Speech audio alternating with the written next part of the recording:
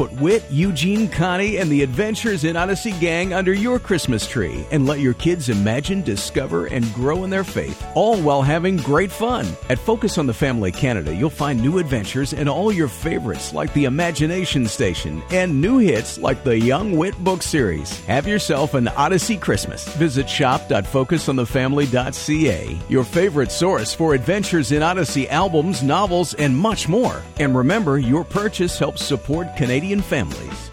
Hi, this is Jim Daly, and today is Veterans Day in the U.S. and Remembrance Day in Canada, a day set aside to pay tribute to all veterans of our armed forces, including those who gave their lives for their country.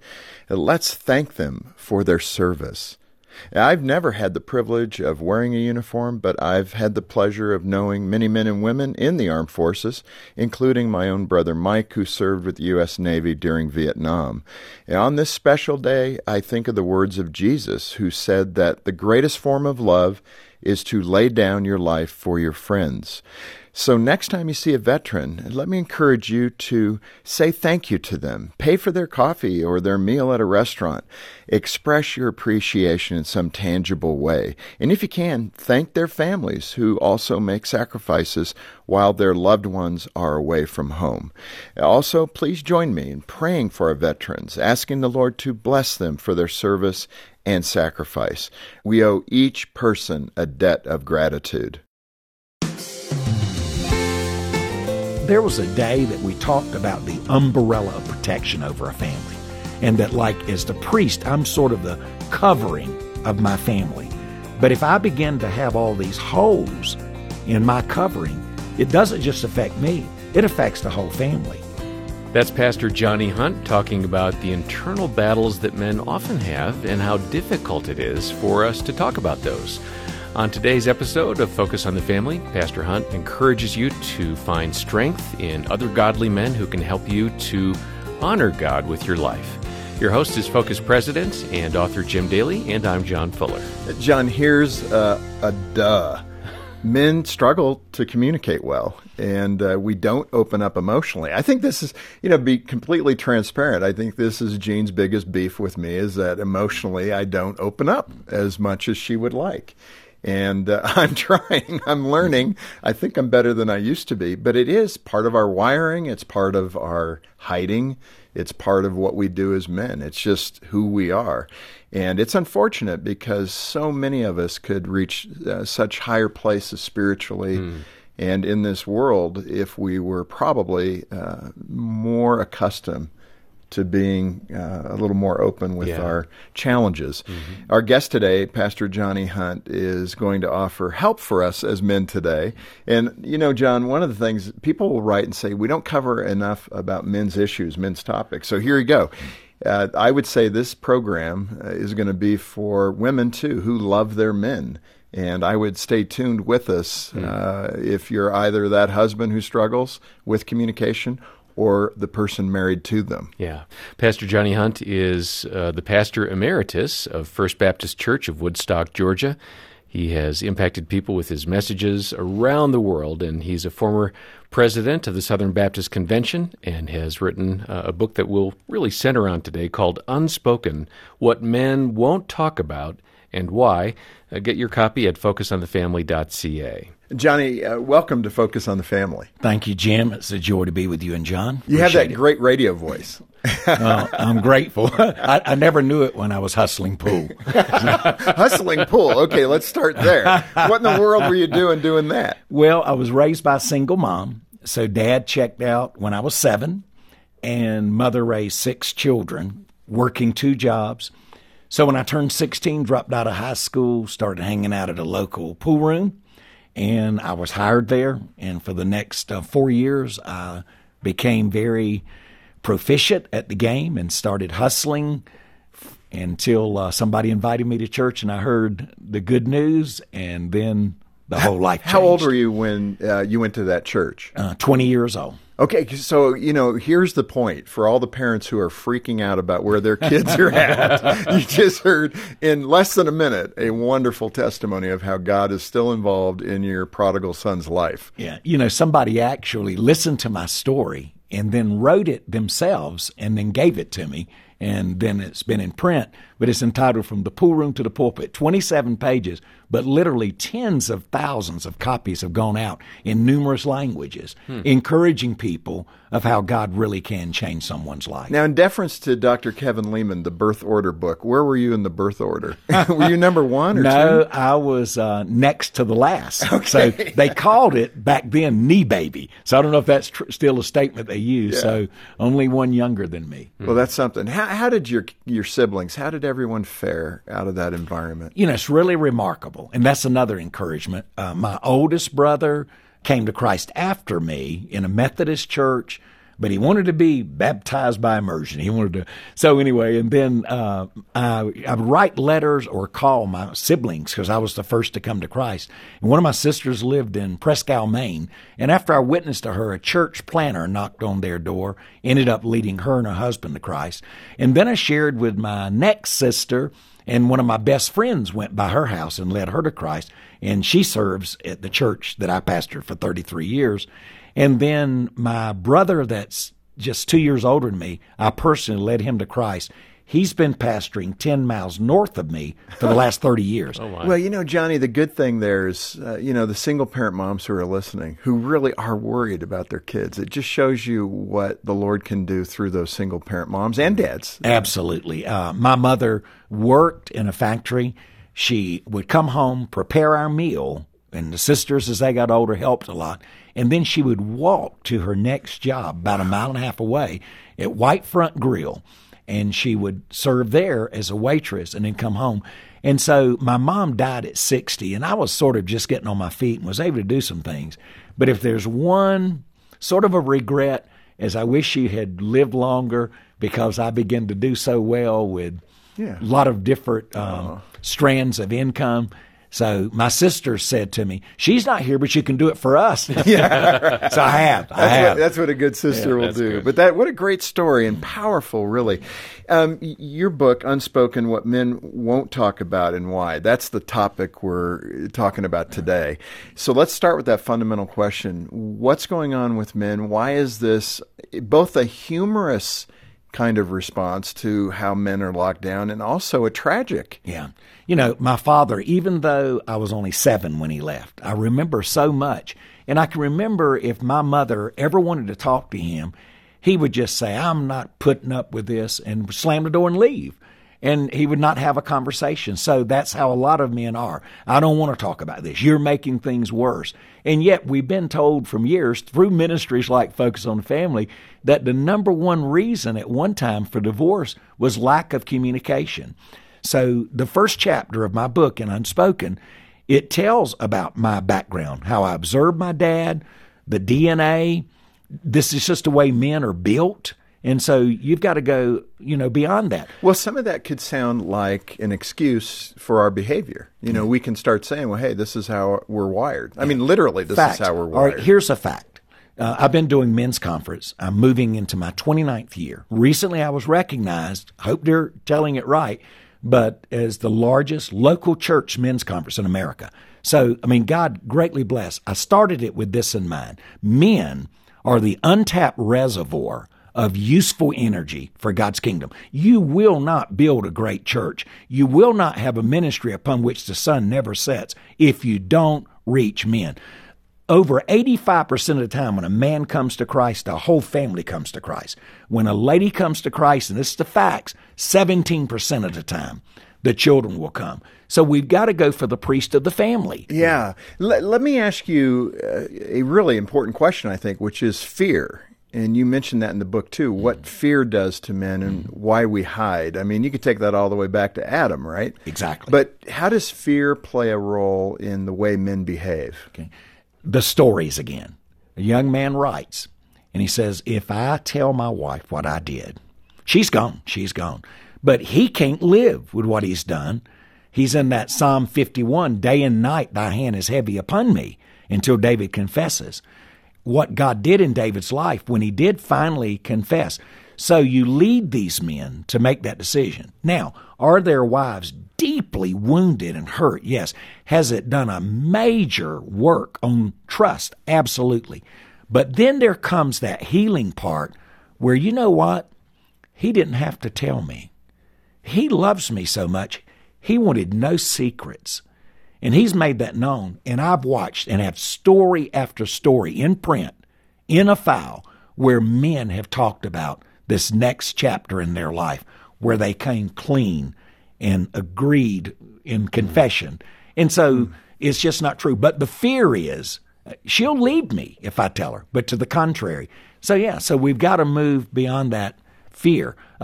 Fear is never meant to paralyze us.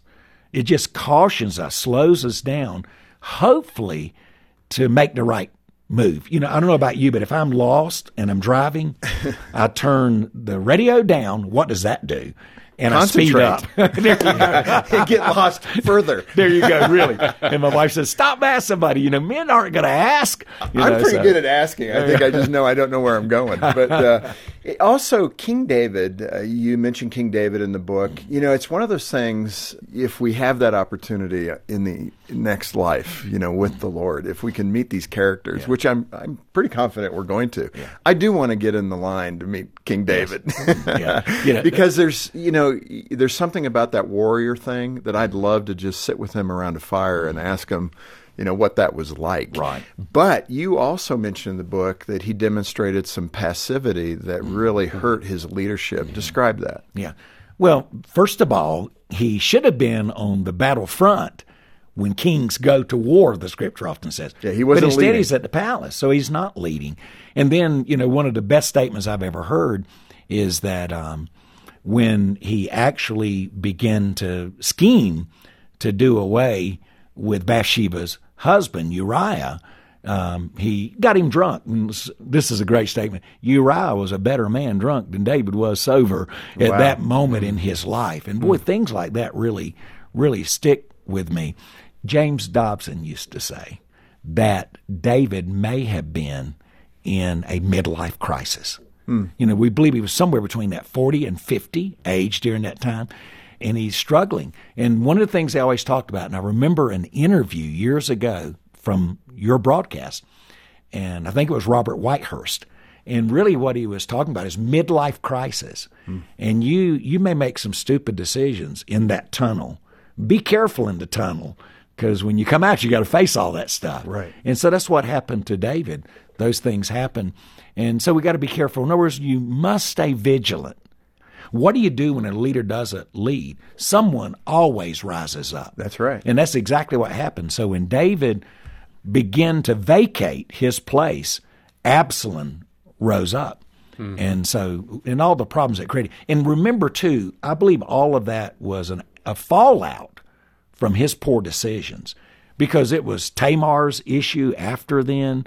I mean, it was just, the whole family began to crumble. Yeah. There was a day that we talked about the umbrella of protection over a family, and that, like, as the priest, I'm sort of the covering of my family. But if I begin to have all these holes in my covering, it doesn't just affect me, it affects the whole family. And I've seen that time and time again. I've seen men that have made real poor choices, and then I've watched it trickle down to their children. And so one of the fears, and even one of the disciplines in my life, is I want to not only be faithful for Jesus' sake, I want to be faithful for Janet's sake, for Deanna and for Holly, for 4 grandchildren, for all of my extended friends and family. Why do we miss that? Why do so many men not understand that responsibility today? Yeah, I think we compartmentalize our lives, and we move in the areas oftentimes of our weakness. Men really are dealing with entitlement, personal entitlement. We hate to see it in someone else's life. He feels he deserves this. But in a way, that's what we're saying when we choose not to follow God's moral standard. I deserve this. I'm a man. I've worked for this. And that entitlement comes in. And realizing, I try to tell men that your flesh, not only is it not redeemed, it never will be. That's not part of the resurrection. Spirit. I'm telling you, it's really. Yeah. That's going back to the earth. I mean, all God can do with the flesh is kill it. And that's why the reformers said that you better mortify the deeds of the flesh. You better murder, put to death. the deeds of the flesh. And we don't take that as serious as we ought to, and it costs us. This Focus on the Family broadcast will continue in just a moment. This is the sound of the staff here at Focus on the Family Canada every weekday morning at 9 a.m., petitioning God for those with crisis in their marriage, for those who want to become better parents, and those who are lifting up loved ones to the hope that one day they will know the salvation that Christ has to offer. We'd love to hear from you too. Call us today with your prayer requests at 1-800-A-FAMILY or email us at prayer@fotf.ca. Tony really struggled in his marriage. He and his wife seemed incompatible and headed toward divorce. Focus on the Family many times was just very encouraging for us to stick together, to pull through, to work it out, to go the distance. I'm Jim Daly. This season, help us give families hope, like we did for Tony and his wife. Please give generously today at focusonthefamily.ca/give. These days, it seems like I'm constantly trying to protect my kids from whatever's on TV or online. Thankfully, there are still some great resources out there, like the Adventures in Odyssey Club. The kids absolutely love their award-winning Adventures in Odyssey audio dramas, which bring biblical principles to life with just the right balance of fun, faith, and imagination. And now you can enjoy them too through a 2-week free trial. The Adventures in Odyssey Club. Faith-filled, kid-approved, endless fun. Sign up today at aioclub.org/radio. Thanks for listening to Focus on the Family. Let's resume now with the balance of today's programming. Johnny, let's go back to your story because so much, I can feel it, so much of what you've learned, even with great mentors like Dr. Adrian Rogers and others, you probably learned a lot in the gutter, if I could say it that way, about human personality, what it means to be a man of strength. Let's go back there for a bit and talk about what you experienced as a teenager in a big boy's world, in a man's world. Mm-hmm. What were you discerning as that teenage boy? Yeah. One pastor introduced me one time, and gosh, I bet this was 30 years ago, and it's one of those statements you can't forget. There's so much we can't remember. But he said, ladies and gentlemen, the man that's speaking to us today he's street smart. Right. And that stuck with me. And because I learned how to survive in the streets and the pool rooms. They were, a lot of fights. Tough. And you either had to get tough or get out because they found out you weren't tough. Everybody picked on you. But so here I am. My mother's working. So I'm ashamed of this, but it's just who I am. I started drinking at a very young age. I mean, since I have grandchildren, I don't even like to say how young. It is unbelievable. And a story of how I got it. So that began to happen, and then I began to steal. So I've been arrested for stealing. I've been arrested for fighting. I've been arrested for drunk driving. So this is all in my past. But where God used that, sometimes people say when you're converted, he began to gradually change. Spurgeon said that when he was converted, he lost 80% of his vocabulary. Well, that happened to me. God immediately changed my language, my heart. I mean, immediately that night, I became a new creation. I know old things were passing away, but it was so radical that people literally began to reach out and say, hey, we saw you the other day. You don't even look the same. What under heaven? So that's how I became a witness. And that's why I lead nationally now. I became a witness out of people's questions and a burden for them. So I began to just lead so many people to Christ. The church I was in was like 35 years old.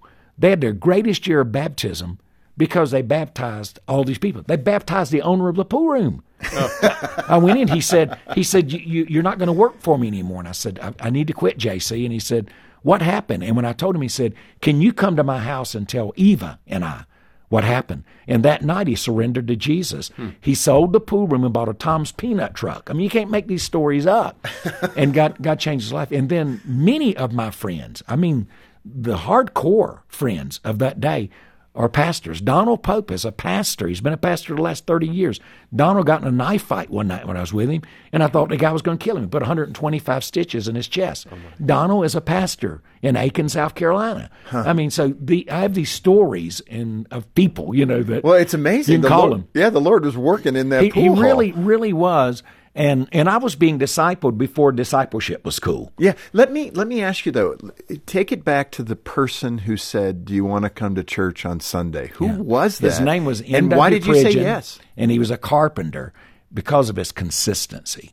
He would see me and he'd say, hey, I wish you'd come to church. Or to me, here's what church was. I'd never owned a Bible, and no one in my family went to church. No one.